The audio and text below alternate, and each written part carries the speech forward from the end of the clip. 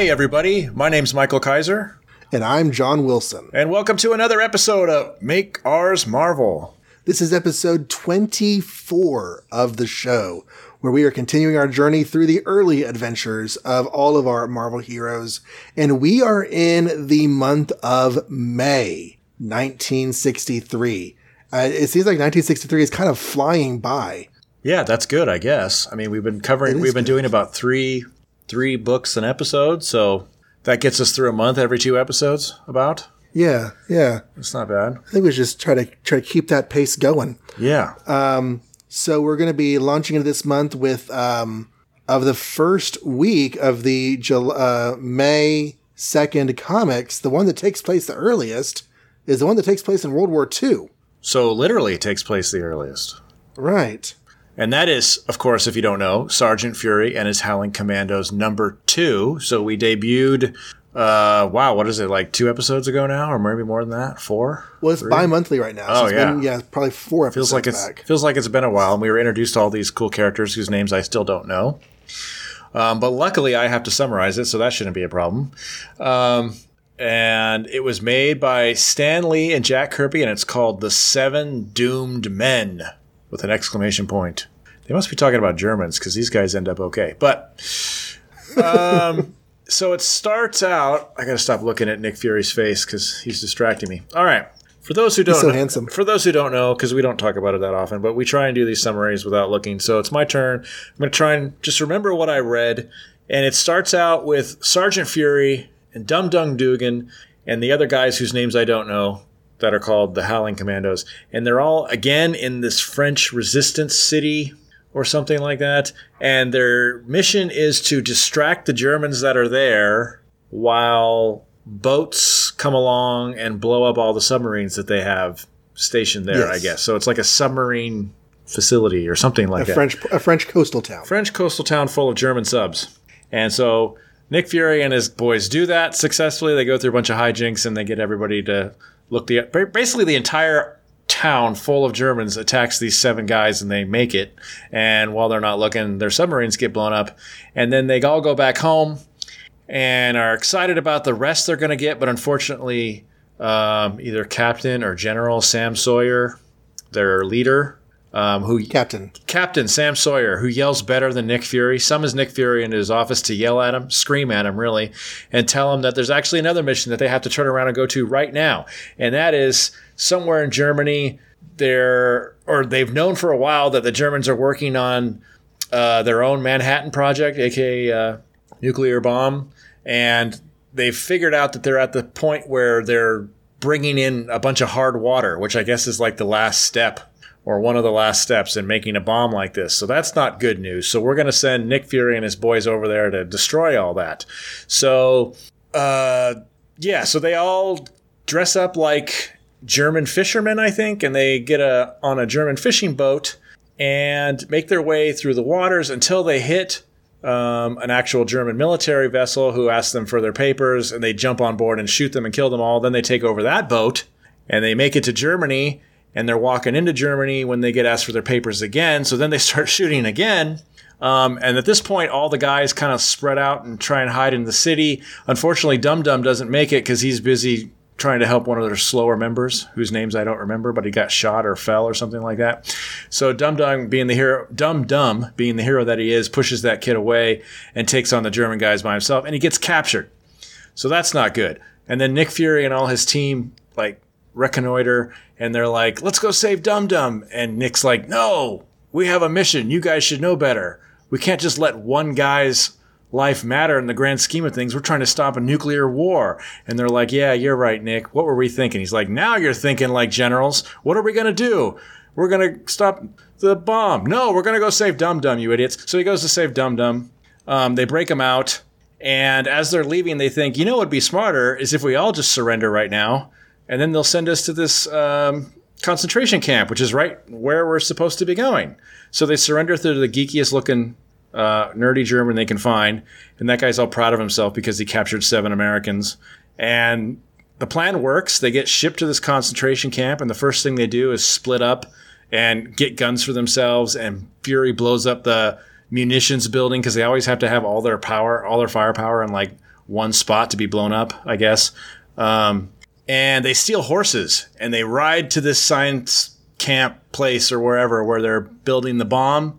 And they pull all the rods and stuff out of the machines because I really understand how nuclear power works and stuff. But yeah, and they like interrogate the scientists to find out where the water is, and the water's coming in on these trains. So they blow up the trains, and then they basically make their way to a submarine that what they call the German resistance agreed to like pick them up in.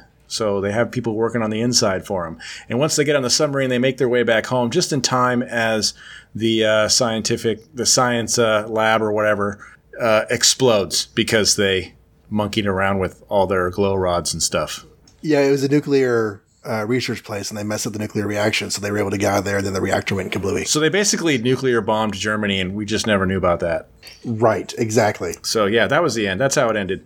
There's an interesting editor's note at the end. It says, it's a known fact that Adolf Hitler ordered an end to all atomic experiments before the end of the war. Could this have been the real reason? I don't think it was, but I want to congratulate you, Mike, because you actually pulled out some details of the plot that I had missed in my reading. Oh, yeah?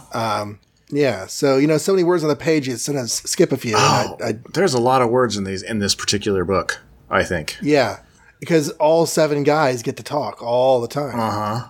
But before you move on, though, is it really a known fact? Because I never heard that. Doesn't mean it's not true. Yeah, I don't know if I don't know World War II history detail enough to know that. Why would he do that? I don't know. Hitler is not entirely a balanced individual. Might have had something to do with that. Or he figured out he could get the Ark of the Covenant instead. So just focus your efforts on that. Right. It occurred to me when I was reading this. I read this around the same time that I read, I think it was Youngblood #2. Okay. And Youngblood #2 has an opening scene with a character named Kirby. Oh. And he looks like Sergeant Fury with silver wavy hair. And Sergeant Fury looks like Kirby. And so I'm thinking that, Sergeant Fury, we talked about in the first issue how he's sort of channeling your stereotypical drill sergeant. Mm-hmm. He's also kind of channeling Jack Kirby a bit. Oh, for sure. At least to an extent that like Jameson was channeling Stan Lee. So I think there's a little bit of similarity. I know that Jack Kirby was a very rough and ready kind of individual. There's stories about him like getting into fights on the streets on the way to work. I think any character like Nick Fury or The Thing, where you could tell they're like guys who came from the street and they like cigars and often reference the Yancey street gang in some sort of negative way, are all based off Kirby in some form or another. And yeah, I can go with that. Okay, so just going to the beginning of the story. Yeah, the idea is that this is a suicide mission, and they were going to a lab that was at a concentration camp town, and so they weren't expected to survive. It wasn't, but they were successful. Well, I feel like they're going to say that every issue. Yeah. Because they did last issue, too. Like this is just, yeah, that's my note on the first page. This is just one more suicide mission that we hope to survive. Right. We do start out once again in Nazi-occupied France. Mm-hmm. Now, we ended last issue with the D-Day initiative, which is when, like, the Allied powers landed on the coasts of France to start trying to liberate. So maybe this effort here is part of that initiative from last issue. Or to liberate France. I mean, we also ended with them in France last issue, right? So couldn't that D-Day just be a fat that panel was like a fast, some other day they do this kind of panel. So this could be directly after issue 1. They're still going in France doing something else that they're told to do while they're there. Oh, yeah. While they're there. And D-Day still hasn't happened yet, for all we know. They're not going to give us exact dates on any of these stories, so we'll never know, I guess. No, the more they nail down specific events, I think that they're going to jeopardize their chronology. I was impressed at how much death is all over pages 2 through 5. Oh, 3 in particular is pretty gruesome. Yeah. They throw a couple grenades in, and you can clearly see at least 3 guys in this house. They throw a couple grenades in, and then they close the shutters, and then there's just a big boom, and they're all dead. Right. There are buildings and vehicles and crowds that they're just destroying with people. This title is nothing if not all about action. Right. We go into the camp, and Sergeant Fury, all of his guys are ready to have a break, and Fury realizes they're ready to have a break, but, he's kind of hard on them. But then whenever he goes to stand before Happy Sam says, you need to have to go back out there. And Fury is not happy. He's like, Captain, the guys are worn out physically and emotionally. Mm-hmm. Yeah, and I really like how he goes to bat for his men here. That's a sign of a good manager. Is on the one hand, you have to, when you're talking to your subordinates, you have to toe the company line. You can't go around with them and say, like, yeah, that's a really dumb rule, because then everybody will disrespect it and not follow it, right? Right. But on the other hand, when you're in the privacy with those people making that rule, you're supposed to go to bat for your people. So it's like depending on which way you're facing, you're representing the other side. Right. If you're facing the lower ranks, you're representing the upper ranks. Mm-hmm. If you're facing your superior, you're representing your men. I also like that Sawyer can make him gulp, though. That was interesting. Yes. Yeah. He's just a sergeant. He's a non-commissioned officer, and this is a captain in the U.S. Army. So Sergeant Fury definitely needs to stand at attention. Right. And he out yells him too. Some good stuff right there. Yeah. Okay. What is it? They talk about dumping. Yeah. Happy Sam says, because they're after the heavy water. Now, I looked up heavy water. Uh-huh. I don't know if you know what heavy water is. It sounds like water that's heavy. It is, but like water should always weigh the same thing, right? So heavy water is H2O. Okay. 2 hydrogens and an oxygen. And in atomic methods, you are adding neutrons to your hydrogen atoms. Okay. And so H2O that is used with hydrogen atoms which have more neutrons, that's going to be more massive.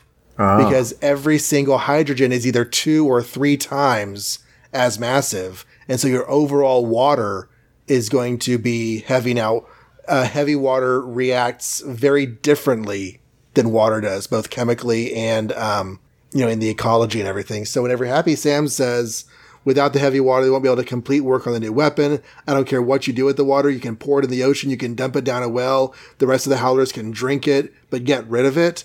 It's not the best idea. So what they do is they throw their grenades at it, don't they?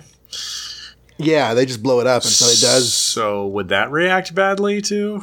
I mean, theoretically, the idea is that if it's going to be disposed of, it's definitely going to want to be diluted heavily. Because theoretically, there's always a percentage of hydrogen out there that is made up of these isotopes that have extra neutrons in them. Well, they do occur naturally. We're just trying to make more of them. I mean, if you blow up a train full of regular weighted water versus blow up a train full of neutron water, would it make a bigger explosion, or would it matter? I don't know. I don't know either. I don't know. That's interesting. Where's our science guy?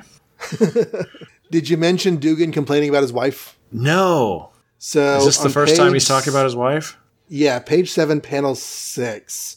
He says, whenever Fury wakes them up by shooting his machine gun into the tent, Dugan's response is, "Phew, for a minute I thought I heard my wife whispering to me." Oh, yeah. And this is...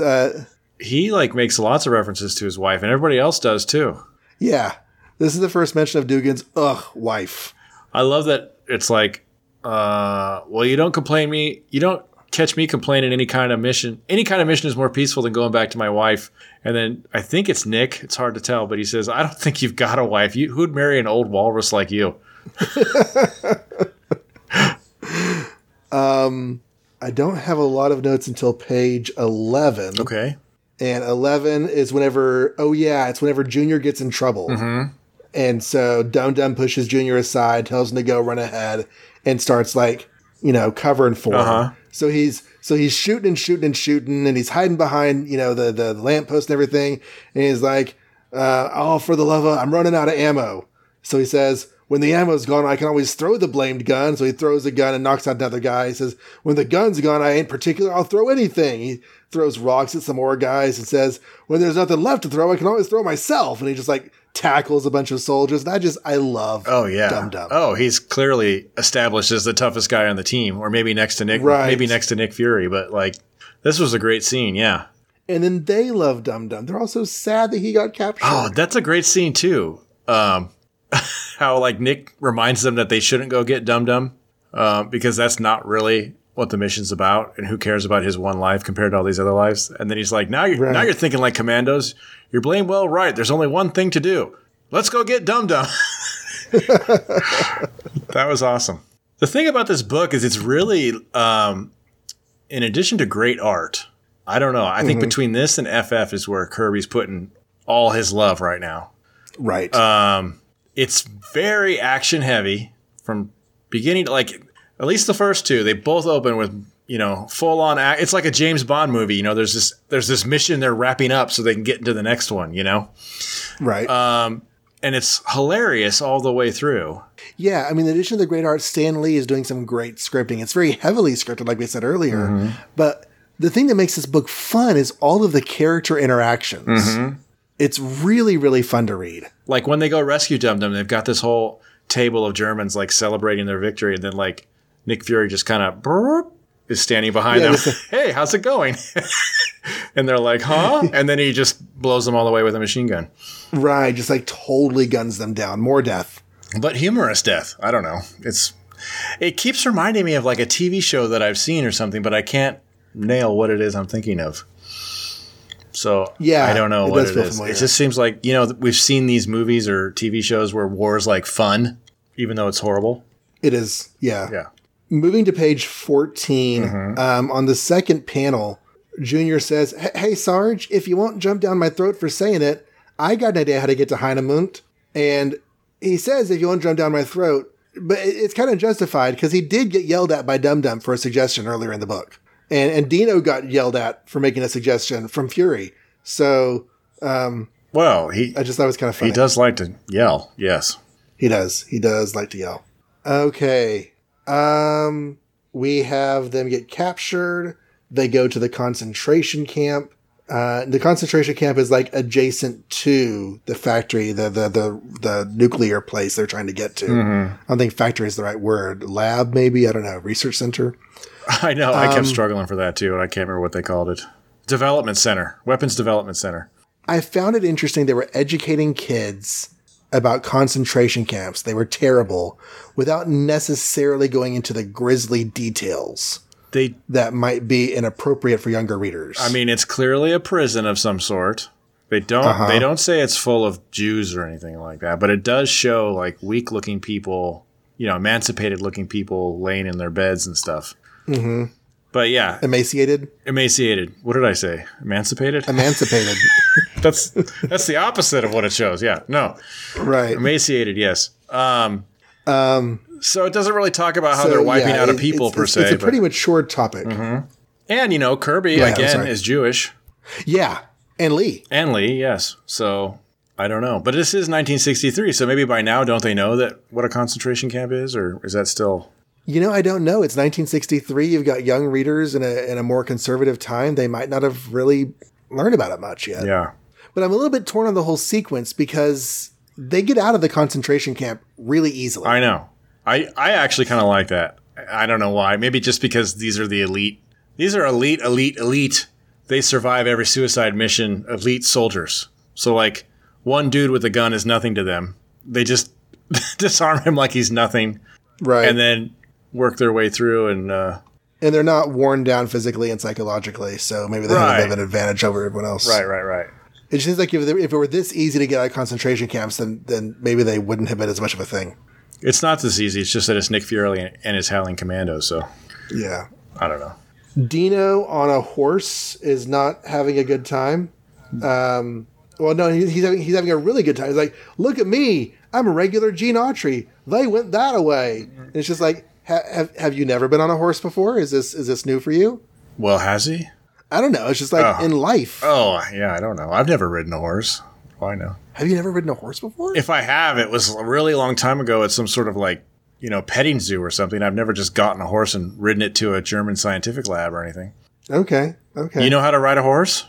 I'm not like skilled in riding, but I've been on horses. Okay. I don't know. I don't think I could just jump on the back of a horse and be ready to go. No. But they scare me. They have big eyes. Anyway. They are kind of terrible, especially if like they're really pretty from the side and as they're running and everything. Oh, yeah. But if they're running at you, that's really frightening. Plus, you're riding something that has its own brain.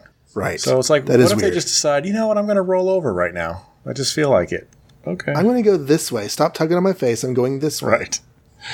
At the bottom, Rebel shouts out, "Stay back, boys. Just let old Reb handle this the way Jeb Stuart would have done it."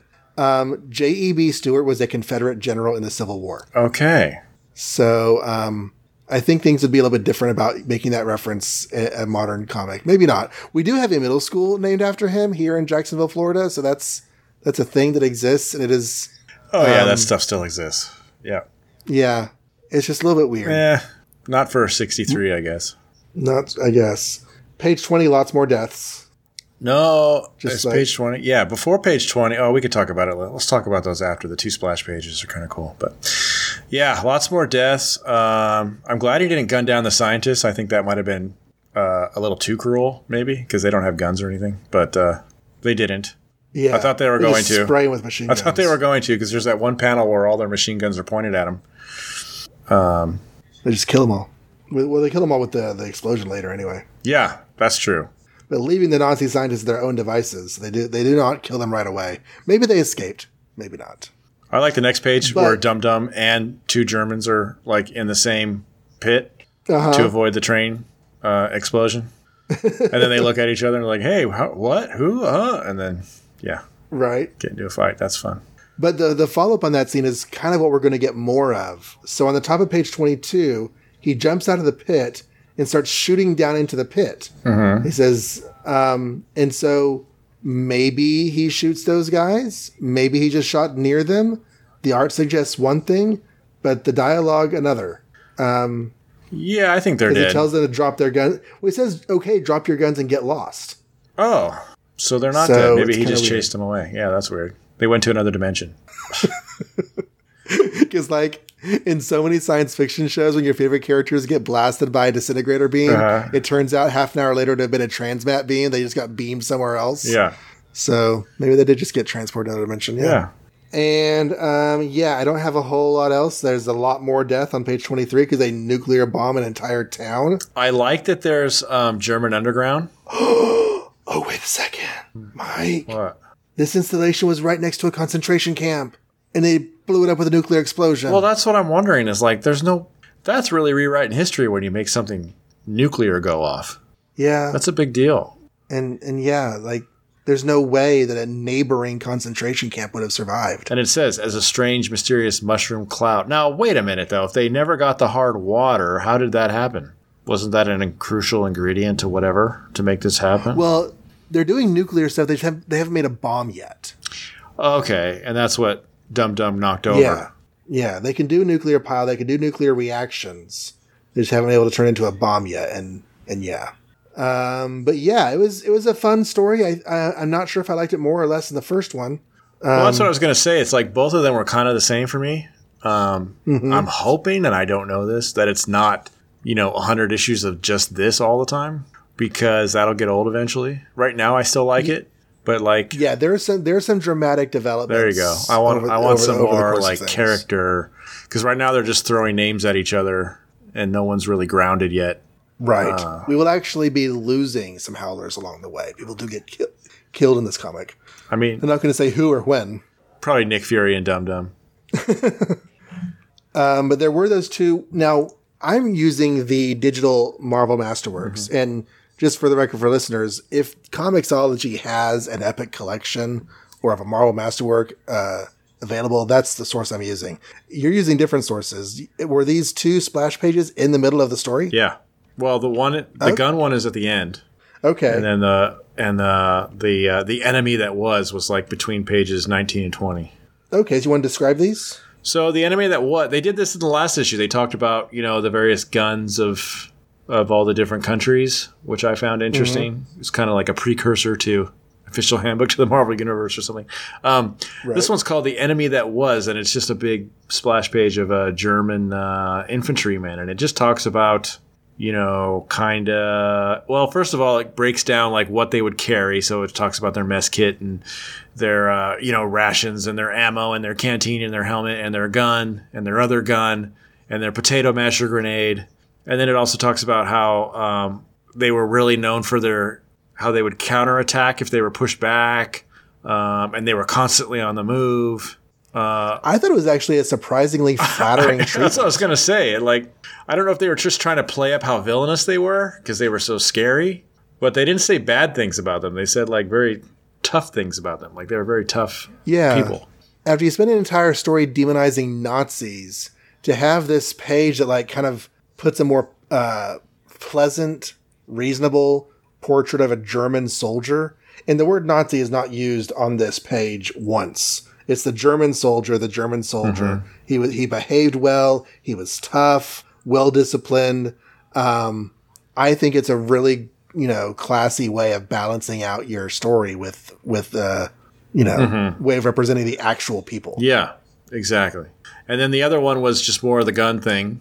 I don't know what we have, handguns last time, because now it's chatter guns in quotes, which I assume means like what, automatic weapons of some kind, machine guns or something. You can tell I know a lot about guns. I don't know what a chatter gun is, but yeah, a gun that goes. I think a chatter gun is a machine gun. A gun that goes chatter, chatter, chatter, chatter, chatter. So yeah, they have one for the U.S., Germany, British Empire, Italy, United States, and Germany again. Why Germany twice? And why U.S. twice? Anyway, because I guess we carry different guns. But anyway, cool stuff. If you're into that, I thought it's a nice little... And I don't know the difference between a machine gun and a submachine gun. Well, these all say sub. Yeah, I don't know what that means. So maybe that's the chatter part. I don't know either. Yeah. The chatter gun, I think, is referencing that they're automatic weapons. Yeah, but even handguns can be automatic, can't they? I don't know. I think fully automatic means you can hold down the trigger and it will fire again repeatedly for you. Okay, which is not a handgun. And how fast that firing is, I guess, varies from model to model. But machine guns are like rapid fire. Is there such a thing as just a machine gun, or is it all submachine guns? Why am I asking you? You don't know anything either. Yeah, I don't know. I thought there was a distinction. There could be. I don't know. Maybe machine is short for submachine. I don't know. There's like a gun. A gun fan right now screaming at us, and I can't hear him. Yeah. So maybe they can write in. Good thing to write in. Tell us about guns, kids. We don't know. You know what I do know about, though? What? Thor. Let's move on to Thor. He doesn't even use guns because he's got a hammer and his fists. And when his super breath. I know. Journey into Mystery 94. Okay. Okay. Thor and Loki attack the human race. So this is all about Superman and Luthor, really, basically. Uh-huh. And how, so there's a rocket missile out of control, and so they call Superman to save them. Mm-hmm. And Clark Kent hears the radio and turns into Superman and goes and saves the planet from the missile. Mm-hmm. Meanwhile, Luthor makes it so that we'll see now your analogy is going to fail because this doesn't work. Superman's personality gets switched so that instead of being a good Superman, he's now a bad Superman, able to be friends with Luthor. Yeah, how did Luthor do that though? Come on. So what happens is that Loki is in his chains. Remember, we last saw him. He's chained up with Uru metal chains in Asgard, and he uses his mental powers to swing the hammer around and hit Thor in the back. No, the hammer is automatically coming back to Thor because of the enchantment. So he creates an illusion to distract Thor, make him turn around. So the hammer will hit him exactly in the right place on the back of his head, the exact spot, Mike, where if you hit somebody right here, you reverse their personality. Do you remember what that spot is called? No. Good, because I don't think it's real anyway. Go ahead. Okay, so evidently this is a thing that people have. I think. So whenever I see you, Mike, if we ever meet, I'm totally going to punch you in the back of the head. You'll probably turn evil on me real quick if I do that. I would think, but we'll see. So Thor goes back to Asgard because he really wants to, see his best friend Loki, and he finds Loki all chained up. He's like, dude, bro, why are you chained up? And he breaks him loose. Superman sets Luthor free from jail. And then the rest of the Asgardians are like, Loki's free, oh no. And Odin actually attacks him. Odin attacks Loki and starts throttling him. And so Thor steps in and is like, I'm going to beat my father away from my best friend Loki, and totally thrashes Odin. So they go together back to Earth, and Odin's like, oh no, I love Earth. What are they doing? and they start wreaking havoc. Instead of turning in like cars into ice cream this time, though, they mess up a dam. They cause natural disasters all over the globe. I think they carry away national monuments like the Taj Mahal. Maybe they make the Leaning Tower of Pisa stand up straight. I mean, they knock it over. Until Thor gets bored making wrecks. So then they start, making illusions of dragons and Godzilla and stuff. Then people show up and they're like, yeah, we're going to keep on doing this until you make us rulers of the world. So take us to the United Nations that we want to be rulers of the world. So they go stand before the General Assembly of the United Nations and like, hey, make us rulers of the world. And if not, I forget why, but Thor starts like thrashing around with his hammer until the hammer... Pitfall. What is it? Pitfall. Yeah, so Thor falls in a trap door. Yeah. A trap door opens at the General Assembly of the United Nations and Thor falls in and the hammer doesn't go after him. It's like floating over the pit. And then it turns upside down and shoots down and hits Thor in the back of the head, right at that little switch. And it flicks the switch from evil to good. And now he's good again. And Loki's like, what? How did this happen? And the General Assembly of the United Nations, they all take off their masks. They're actually Asgardians standing in for the usual, ambassadors. And Thor comes out of the hole. He's all feeling better. He throws his hammer at Loki. Does hit him in the head, not in the magic exact spot, though. And they take Loki back and chain him up again in Asgard. The end.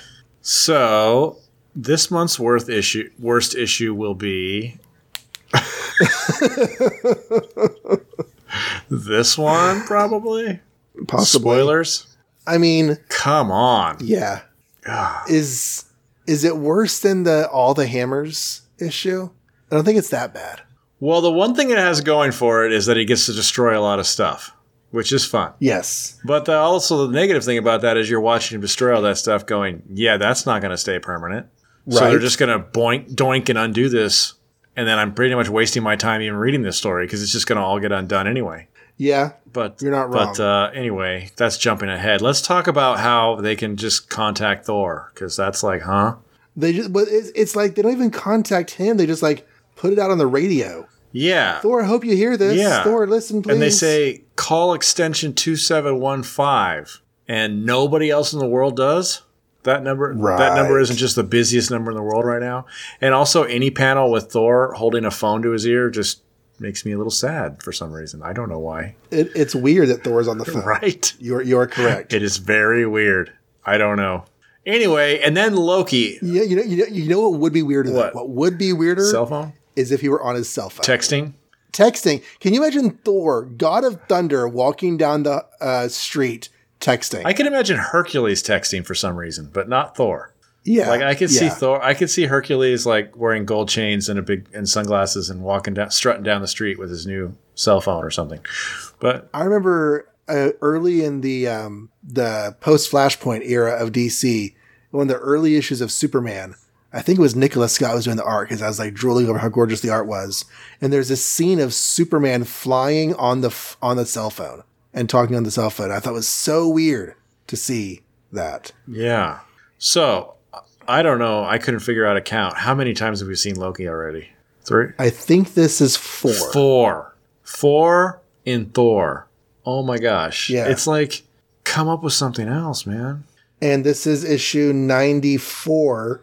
So there have been 12. A third of the issues have been Loki. And it's the same shtick every time. He's imprisoned, but for some reason they continue to let him keep his powers, which don't... Yeah, either he gets out of prison or he can manipulate things from afar. Haven't they figured that out, that he can do that? I mean, don't they know that? Is there some way to turn these off? Because chaining him up doesn't do anything when your powers are all like, sight-based or whatever. Right. I did like that Loki was still where we saw him last 2 issues ago. He's more powerful chains, but like there's continuity between last issue and this. Because the last Loki story was last issue. But there's continuity. He was chained up. He's still chained up. So was it last issue? Yeah, I guess it was. Wow. I also like that he got weak. I mean, I don't know. That's the same thing as like Human Torch's flame just randomly going out when it's convenient. But at least he has a limit of some kind. Thor? No, Loki gets weak when he casts his dragon illusion and passes out. Oh, yeah. Yeah, that was weird. I wasn't entirely sure the point of that. I don't know. Why did he lose conscious? Because he was drained of all strength to cast that. I guess. And here we go again. Asgardians knowing things about science. I don't know if I like that. But he knows what a chromosomatic gland is. And don't you know what a chromosomatic gland is? Well, even if I do, I have modern education. Why would he care about that, you know? Right. He's the god of mischief. It's kind of like the Harry Potter thing. They have magic to do all the things that our science does for us, so they don't even have need for the knowledge. Right. They don't even know what a plumber is or whatever. But what is the purpose of a rubber duck? Right. And of course, it's just silly because you don't know what's going to happen if you do hit somebody in the chromosomatic gland. It doesn't automatically mean he's going to side with you and be evil. Unless you're Loki and you know these things. I guess. Yeah. Page 6 at the top, whenever Thor greets Heimdall. Thor, why have you returned to Asgard? None of your business, Heimdall. You're just the guardian of Bifrost, the rainbow bridge which connects Asgard with Earth. Uh-huh. It's just like over-expository dialogue. It's like, no, Michael, you're just the California friend I met online whom I do this podcast with. And I think they've talked about the bridge before already, haven't they? Yeah. Yeah, well, I don't know. That's definitely 60s. I do like the next panel, though. Out of my way, you flunky, and then he just punches him. That's pretty funny. Punches Heimdall in the face. Yeah. Idris Elba would not stand for that. No. This is definitely not that Heimdall yet. No. It's just a dude with a mustache. And then he's like, I'm going to tell Odin. It's interesting that they say whenever like Odin gets pissed at Loki and starts choking him out. Before we get there, though, can I say one other? Yeah, go ahead. Still on page 6, whenever Thor sees Loki, he calls him my brother. Oh, yeah. And they refer to Odin as our father. Yep. Which is the first explicit reference to them being brothers, sons of Odin. They call each other brother. Both of them. Yeah. They've alluded to it. They've made statements that you can infer that, but this is the first explicit use of it. So, yeah. I think it was just the cover of another issue. And one thing is I thought of as I was reading this, at the bottom of that page where it says, now you are free, loyal brother. Thanks to you, Thor. I value your support. We must stand together against yonder gods who approach us in anger. That camaraderie is how Thor and Loki used to be like earlier in their lives, which made it feel kind of sad when I read it. Cause we're going to see in the Tales of Asgard strip and in other later flashback stories, Thor and Loki used to be buds. And that's how Thor wants it to be. Right. And that's why he always trusts his brother, even when he probably shouldn't. So it's a little bit sad. Yeah. Right before Odin throttles Loki on panel 2 of that page, Odin says, do I believe my ears? It was you, Thor, who forged the Uru bonds which imprisoned Loki. And I know he heard that Thor had captured Loki, but the fact that he's the one who forged the metal chains, that's new. And I wonder when he did that. Well, last issue, he was like scraping a hammer shape out of the Uru rock or whatever. So he has the strength to manipulate that stuff, I guess. Yeah. Or at least in the 60s he does. And then Odin chokes Loki. Which one, the panel is awesome. It's kind of got this, why you? You could hear like Loki's head rattling. But then it says like, none may raise a hand to Loki while Thor lives. And he punches Odin, or at least knocks him back. And everybody's like, we should take Thor down. And he's like, and Loki's like, you know that even your strength cannot match mighty Thor. So he's talking about Odin there. Wow. Odin, at least in an arm wrestling competition in 1963, cannot beat Thor in strength, which I guess is okay. Yeah, that is worth mentioning. That is okay, I guess. I mean, he might have other powers that he could just totally annihilate Thor with. If Thor is the mightiest of the gods, it would make sense that he is mightier than Odin. Odin is old. And Odin is old. And, he could probably turn Thor into a bird if he wanted to beat him or whatever. So he could, when it comes to joining your godlike power with your strength, I'm sure Odin far surpasses Thor. Yeah. But yeah, like just arm wrestling. Yeah. That's interesting. And I feel like later Odin would be much more sympathetic to Loki. And maybe I'm misremembering my read through.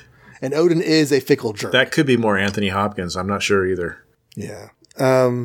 And also Odin really seems to care about Earth. Like Loki and Thor go to ransack Earth because Odin loves it. Right, because he wants to take over Asgard, and they're like, no, we won't let you do that. And he's like, fine, we're going to go destroy Earth until you do. Right. Take it hostage. And maybe it's all the drama that happens later with Jane Foster that sours Odin on it, but later Odin does not care that much about Earth. Well, he must have at some point, because we all know about these gods. So, oh yeah, you know, at some point he came here in the first right, place. So yeah, he must have been messing with us for a while, and then they decided to pull everybody off or something. I don't know why. And then once they actually start harassing Earth, I lose things to say about it. Well, but it's really cool. I mean, they destroy a lot of stuff, which normally Thor would not be doing. So, like you said, the Taj Mahal. He creates global disasters through earthquakes, volcanoes, tidal waves. This is all Thor. He destroys the Eiffel Tower and the Golden Gate Bridge and the Leaning Tower of Pisa. I don't know what. The thing about Loki is he talks about what he does, but he also says they're all illusions. So I don't know if he's really doing those things or if people are just seeing those things. Oh, yeah. Like, is it really a Godzilla rampaging, or is it just an illusion? Or is that building really rocking from the foundation, or is it just an illusion? I don't know. It doesn't matter. The point being, what's funny is I do think it's funny how, like, the gods all dress up like UN assembly dudes.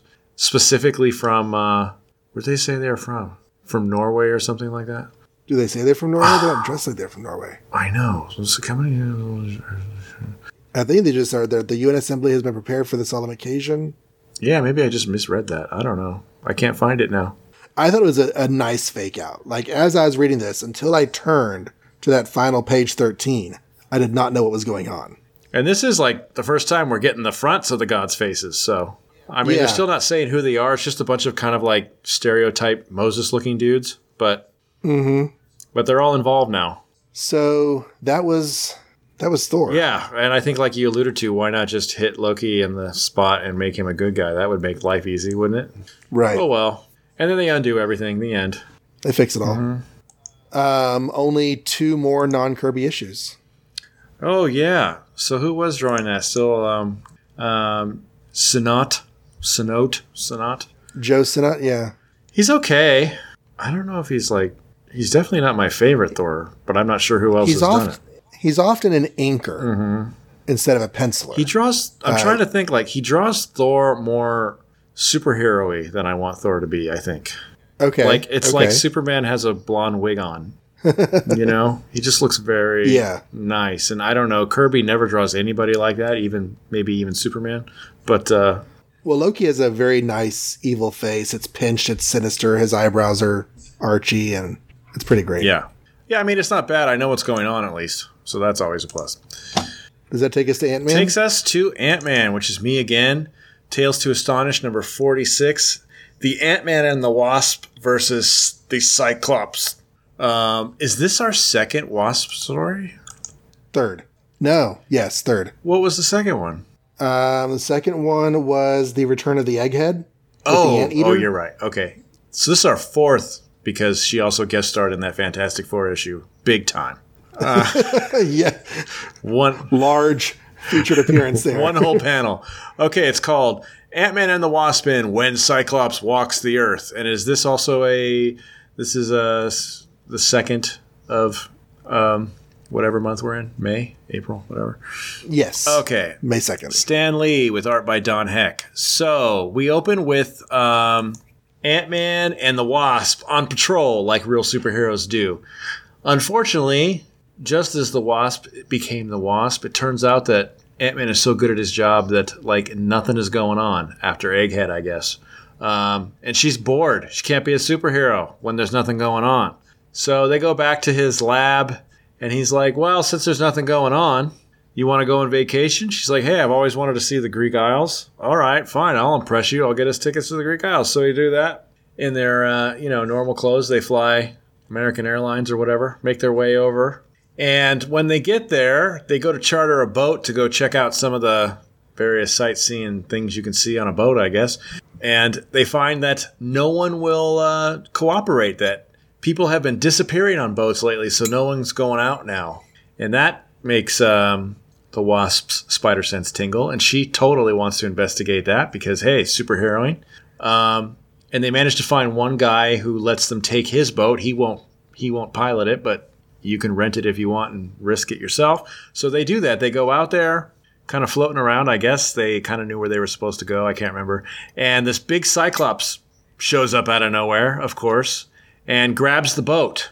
And they turn into Ant-Man and the Wasp. And much to Hank Pym's confusion, the Cyclops ignores them. And he knows for a fact that a Cyclops can see so much better than that Cyclops can see. So maybe this isn't a legit Cyclops, but we're not sure.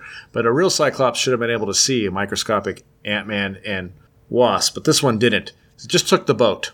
So they make their way to the island, and they find all the other boat captains or passengers or whatever, what have you, that have been attacked by this Cyclops.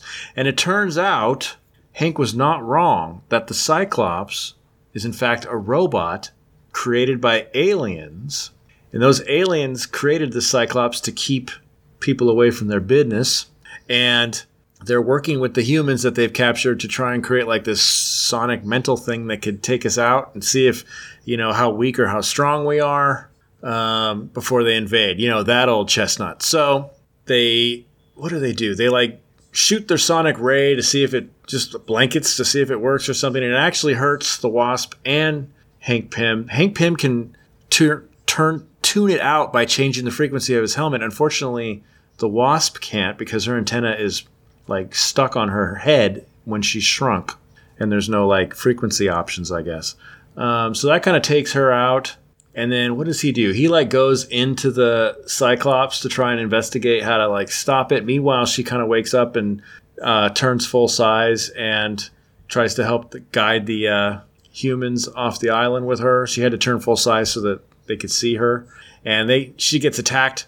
They all get attacked by the Cyclops because the aliens see her and they go, attack Cyclops. And the Cyclops is going to kill her. But just in that moment, Ant-Man figures out how to tap into the frequency of the Cyclops, and he ends up taking control of the thing and attacking the aliens with it. And they freak out and they go, oh, there's some human on this planet that has better sonic mental technology than we do. We better get out of here. So they run away, and the Cyclops takes all the fishermen and the Wasp and Ant-Man back to shore, and then the Ant-Man programs the Cyclops to walk into the water until it's all the way down at the bottom, and then to never turn on again. The end. Right. Yeah. So... So this was the worst issue of the... No, just kidding. Well, here's the thing. Thor. I really like the Ant-Man and the Wasp in this story. I think they're doing fantastic things in a terrible story, especially Jan. Doing fantastic things? Yeah. She is the superheroine among superheroines in this. She loves her job. She's annoyed that she can't do more superhero-y things. And when she finds out she's going to get to do superhero-y things, she is excited. And she does some really cool stuff in this story. So we can talk about that more as we go on here. My first thought when I opened this up was, didn't Reed already face this guy back in that Submariner movie? Right? Yeah, we've already had a Cyclops. Come on. Yeah. I mean... And I don't know about you, they're but in the same universe I didn't care so. about a Cyclops back then, so another one. Whatever. I mean, I get the idea. We're talking about the smallest hero versus a large giant, so that's kind of a cool idea. Yeah, I'm surprised they haven't done that before, like a tiny guy against a super guy. Yeah, because now he's even bigger compared to like how he would be for us. But still, I don't know, Cyclops, whatever.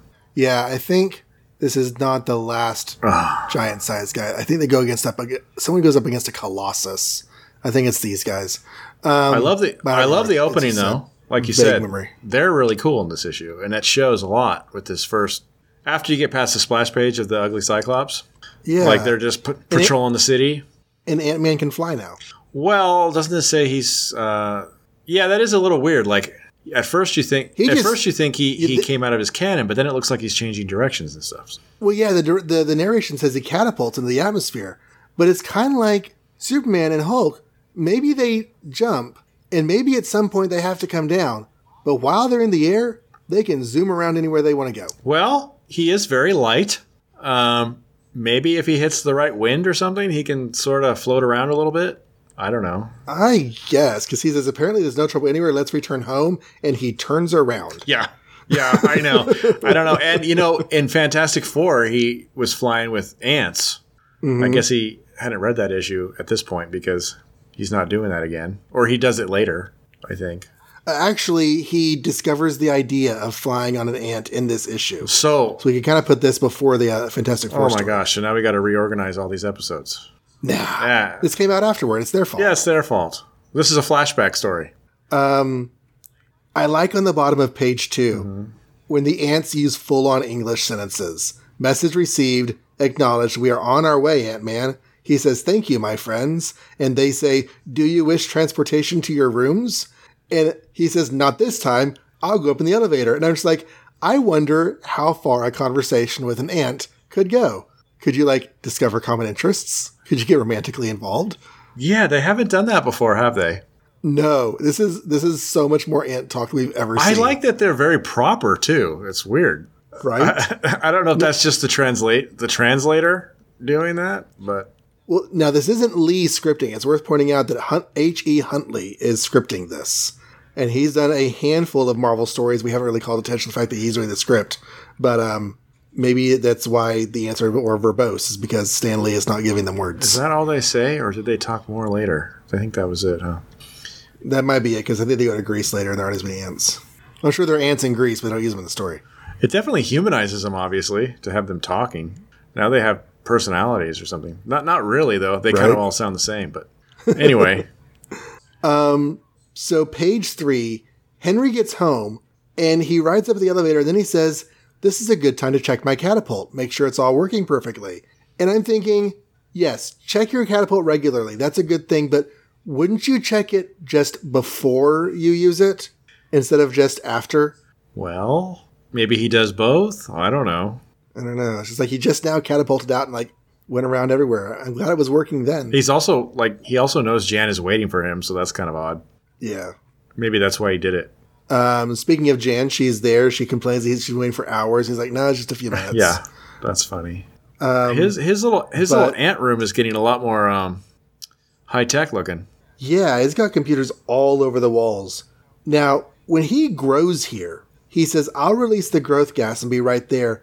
And the narration says, a few seconds pass as Ant-Man miraculously attains his normal human size. That's got to be awkward, where you're just standing there watching him slowly grow in front of you. Yeah, a few seconds is awfully a long time, I guess. I always thought it was instantaneous, and certainly in the movies it's instantaneous. Very much so, But it's just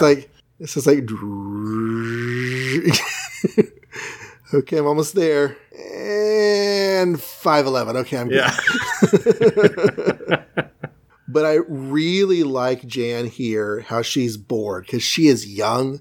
She is excited to be a superhero, and she wants to get out there and do the superhero thing. Yeah. And she hates the inactivity. Well, and she just started, and it's already quiet? That's not fair. No, it's not fair at all. Although she should have a conversation with Peter Parker about getting what you wish for. By the way, I didn't realize they had matching costumes, kind of.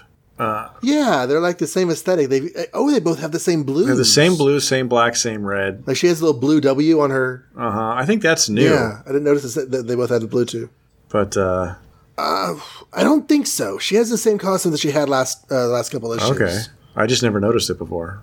Yeah, I do like her look without the pointy hat, because she's not small, so she took off her pointy hat and her hair's just there. But I like that look.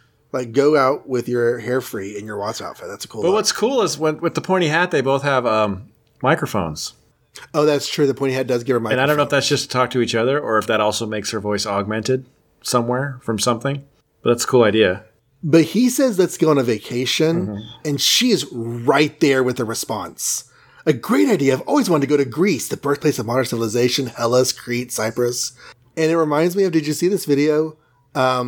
They were asking all of the different Avengers men to do marry, date, sleep with. Okay. For the Chris's. Of the three Chris's, Chris Pratt, Chris Evans, and Chris Hemsworth, whom would you marry, whom would you date, and who would you, have a fling with? And they're all hemming and hawing, especially Chris Hemsworth. He's really uncomfortable with this question. But Tom Holland is right there. He is right there with an answer. He's got it out of his mouth instantly as soon as they ask him. And they're like, you've thought about this, haven't you? And he's like, yeah. What was his answer? I don't remember. Oh, gosh. I'm sorry. Now we have to look it up. Okay. but it's worth looking up. It's worth looking I'll up. post the video on our show notes if I can find it.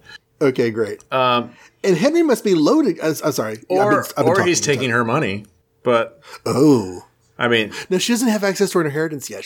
That's actually a plot point later. Oh, okay. Well, he could be. I mean, he invents awesome stuff, and they come to him for more things. So, I mean, wasn't he working with the government to create that blah, blah, blah, whatever plot device that one time?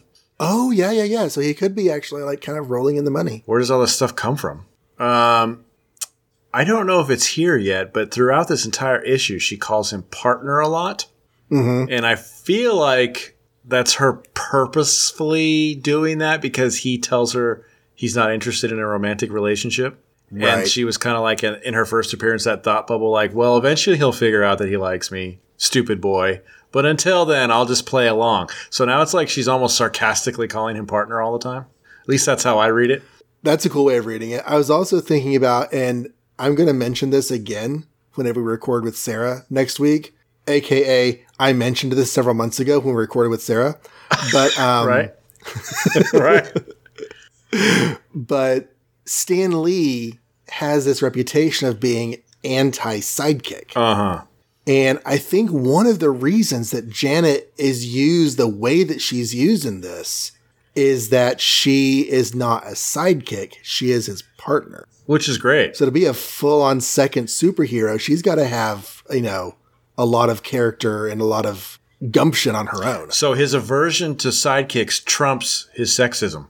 I guess. That's awesome. That worked out for her. Yeah, I guess it does.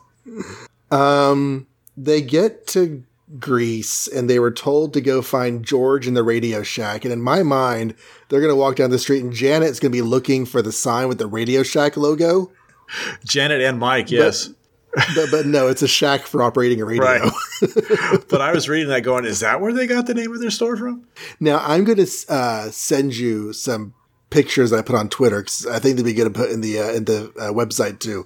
The middle row there on page 5 sounds interesting, doesn't it? Too bad we're on a vacation or we could have a monster hunt. And she says, oh, stop teasing. We've got to find a boat and sail to that island. Okay, so Janet wanted to go on a vacation because she was bored of no superheroing. So, of course, given the opportunity, she's going to want to go superheroing. And the next panel, look at that smile. Yeah, that is awesome. Isn't that delightful? She is amazing there. She is so happy to get to go do this. I like that he teased her, too. I thought that was funny. Yeah, that's too bad we're on vacation and can't actually be superheroes today. Yeah. And they're going out just before dark. They should definitely do that. Yeah. I don't know. Then we get into the, oh my God, like how many times do aliens have to come and make sure we're not a threat before they come thing. But at least the art's nice. Except for on that Cyclops' face. It's not a great Cyclops, is it? No, it's really not. I like the design of the aliens, though, even though you don't really make out what they are exactly, but I guess that's the point. Yeah. And, actually, I have something to say about the aliens. Now, we do see on page 7 is the first time that Henry gets on a winged ant. Uh-huh. And actually, on page 6, Janet suggests it to him. Does she really? Because he says, there's an Ant-Man and a wasp, creatures every bit as bizarre as any old Cyclops, right? He says, don't you dare call me a creature. And incidentally, there are ants in the galley, winged ones. It's so much more handy that he does that now. Or hopefully continues to do that, because that catapult thing got old. I have yet to look up, and I keep meaning to look up, so here's me just admitting that I'm not prepared, but like how many ants have wings, though? Is that really a thing? Have you ever seen a winged ant? I have seen winged ants. Okay. Now, usually see the ants crawling along in lines, so maybe we just don't notice the winged ants because they're always flying. But I have occasionally seen ants on the ground with wings. Okay. But yeah, so my notes are, hey, look, Mike, aliens. Again. Yeah. Yep. It's amazing to me how much they have not delved into the supervillain thing yet. No, they really just like the alien. And I guess it makes sense from a writing standpoint. It's really easy. And we were talking about this in the episode that went live today. We're recording episode 24, and episode 13 is our brand new one. And we're talking about in that episode how they're like the costume supervillain. They're just not really a thing yet. Nope. And now we have Dr. Octopus and Chameleon and a few others. Okay, but mainly in Spider-Man. Chameleon, no costume. His whole shtick is he dresses like somebody else. Yeah, but he has the mask. At least he has a distinctive Dr. look. Octopus was probably wearing his lab outfit in that episode we read. You're right. He doesn't have Okay, like a colorful cape or anything like that. So The Vulture has a costume. The Vulture has a costume, but you could also argue it's a costume because he puts like feathers on the neck and everything, huh? Right. It's not just pragmatic. So one person is putting on a special Spider-Man's going to be outfit. ushering in the supervillainy, I think. I guess. Because we mentioned Doctor Doom, but Doctor Doom is just like wearing what he wears. Well, it's not a special outfit he goes supervillaining in. Well, and it's also medieval armor that could easily fit into all these monster tales that predated Yeah, it's this true. stuff. No one's wearing a, Captain Cold sweatshirt or anything yet. Now, we didn't really talk whenever Wasp debuted about how her powers work, and it comes up in the plot here because whenever there's the electrical sound wave, Ant-Man and Wasp are both incapacitated, except Ant-Man is able to recover because he can tune out the electronic wave patterns. The Wasp can't. Now, just in case anyone out there doesn't know, whenever Janet came to Henry and said, "Hey, I want to be your partner," he said, "All right, here's what I'm going to do." He implanted modified Wasp cells in her shoulders and in her head so that when she shrinks, she sprouts wings and antenna. We definitely talked about that. Did we talk Because about that? my question still is, how come Hank Pym didn't do that to himself? Yeah, That's I don't know. pretty handy. It does seem pretty handy, but also seems kind of weird, a little bit gross, and dangerous. Yeah, especially since he's experimenting on a young girl who just wants to help him out. And then Right. it turns out maybe he shouldn't have done it because then he'd be in the same boat she is in this issue, and not be able to turn it off. Although she could have turned it off if she grew full size again. But The fact that Ant-Man and the Wasp have varied power sets makes sense from a storytelling comics standpoint, but it does raise the question of, if you're the characters, why wouldn't you give yourself equal levels of ability? exactly, yeah, like her abilities are better. She can sting people. She can fly. She's got a natural antenna She can do everything Ant-Man can do and more. Yeah, except tune out a frequency because he has a special helmet and he can talk to ants and she can't, I guess. Or does she? But no, because her hat and her microphone lets her communicate with insects. So there you go. And her antenna, the purpose of her antenna is to be able to communicate with insects. So wow, yeah, he really just like made himself worthless. A little bit. Okay. Are you ready for the Marvel Cinematic Universe character who's in this story? Yes. Did you know No. this? The randomest MCU character is one of these aliens. Who? And he's named on page 9, panel 3. So there are two aliens talking, and one says, "You advise then that we," the lieutenant is talking to the leader, "You advise then that we inform our home planet that Earth should be classified as fit to be conquered and colonized?" And the leader says, "Definitely. Step on those insects, Kraglin. I cannot abide the things." And Kraglin is in the Guardians of the Galaxy movies. He's one of Yondu's main lieutenants. He's got a really narrow face, and he's kind of goofy. Really? Yeah. If you look up I'm Kraglin, looking him up right he's now. there. Kraglin. And I love it because we don't get a whole lot of Kraglin-specific behavior in that's this. his loyal guy. Yeah. That's this guy. Interesting. And It could be him. years later, this guy is brought back into the Guardians of the Galaxy comics, looking kind of like the guy from the movies, but with a more of an alienized, Yeah. like he's blue and has inhuman eyes and Yeah, stuff. it's like he and But, Nightcrawler had a baby or something. Right. But that's this guy. Wow. It's the weirdest way. I mean, like, a lot of names in the Guardians of the Galaxy movies are random characters. But this is, to me, the most random. Well, it's funny because he has the most comical scene in this issue too. Because I didn't Right. summarize it, but the guy tells Kraglin to step on them, and of course they won't take that. So she uses her stinger on his foot, and he lassos it and uses his strength to trip him. And they're like, "Well, why didn't you kill those ants?" Like, I don't know what just happened. And then they kind of move on from that. So he is kind of a goof in this as well. Now you mentioned the stinger. Okay, so Wasp has a stinger here, and it's basically a giant needle that's bigger than she is.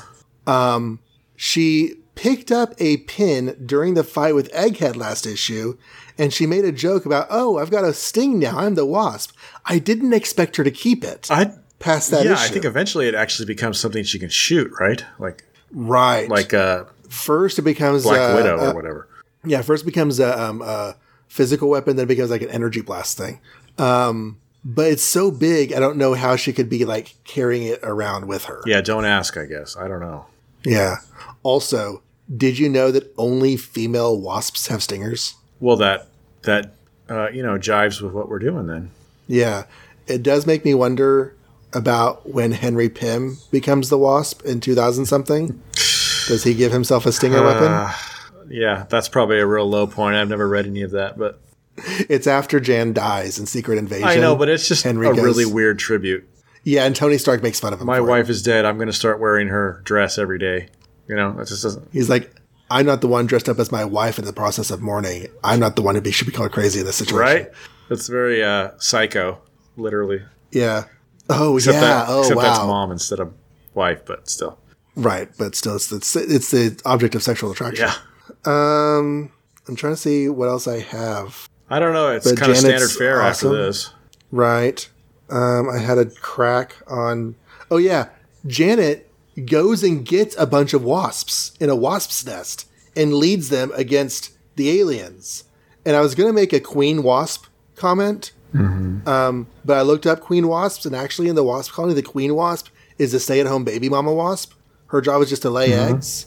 But all the other females are out there doing stuff so that she can stay home with the kids. So most of the wasps that you see out there being wasps are female wasps. They're just not the queen. This whole sequence is cool because, not that Ant-Man being Tony Stark inside this robot Cyclops is also not cool because he ultimately saves the day by taking it over. But meanwhile, Wasp is taking on the aliens by herself, and then she risks her life by becoming full size to help the doctors get away from the Cyclops. Mm-hmm. And then, it's about to crush her. I don't remember where they talk about how brave she is or whatever. Or she's like, I knew all along it would be okay. Or he's like, yeah, right, you did.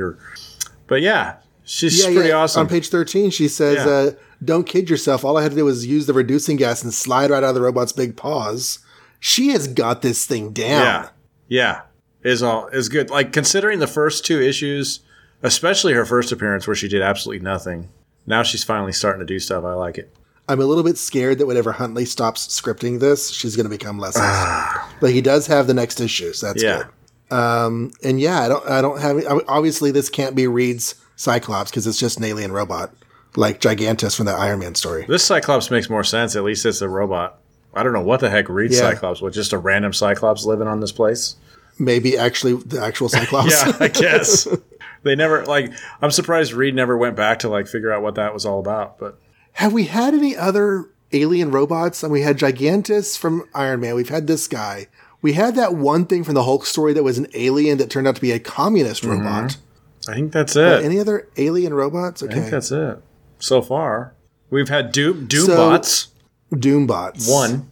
So this cover and the terrible splash page did not inspire me with confidence. And I remember kind of drudging through this issue, and Lily and I did on Avengers Inspirations, but I actually rather dug it. And not the monster, not the aliens, but everything around them. Them being cool is the best part, yeah.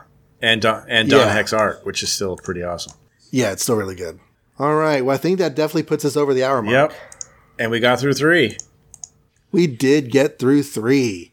So send us your emails, send us your comments in Twitter and Facebook and website and stuff. Yeah, makeoursmarvel.com. Got the forum there. I will put the video we talked about, if I can find it, on there so you can see what Tom Holland thinks about the 3 Chris's. The Chris's, yeah. But yeah, all the links you can look for are right there. So give us a shout out. Okay. Well, thank you everybody for listening. And until Sergeant Fury replaces the Watcher on the Moon, make ours Marvel.